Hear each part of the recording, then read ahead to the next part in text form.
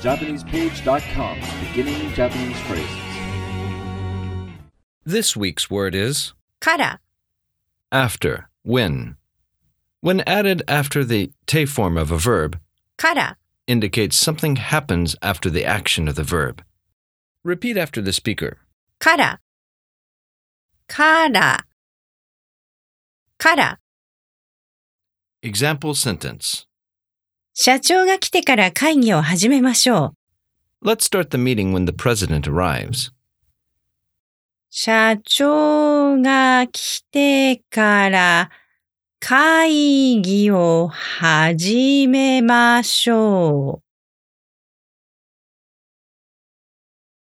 社長が来てから会議を始めましょう。 Do you remember what から means? After, when. Now, let's break this sentence down.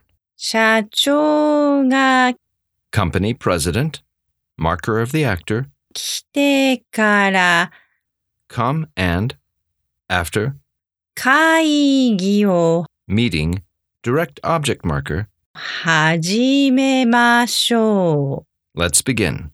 社長が来てから会議を始めましょう。それじゃあまたね。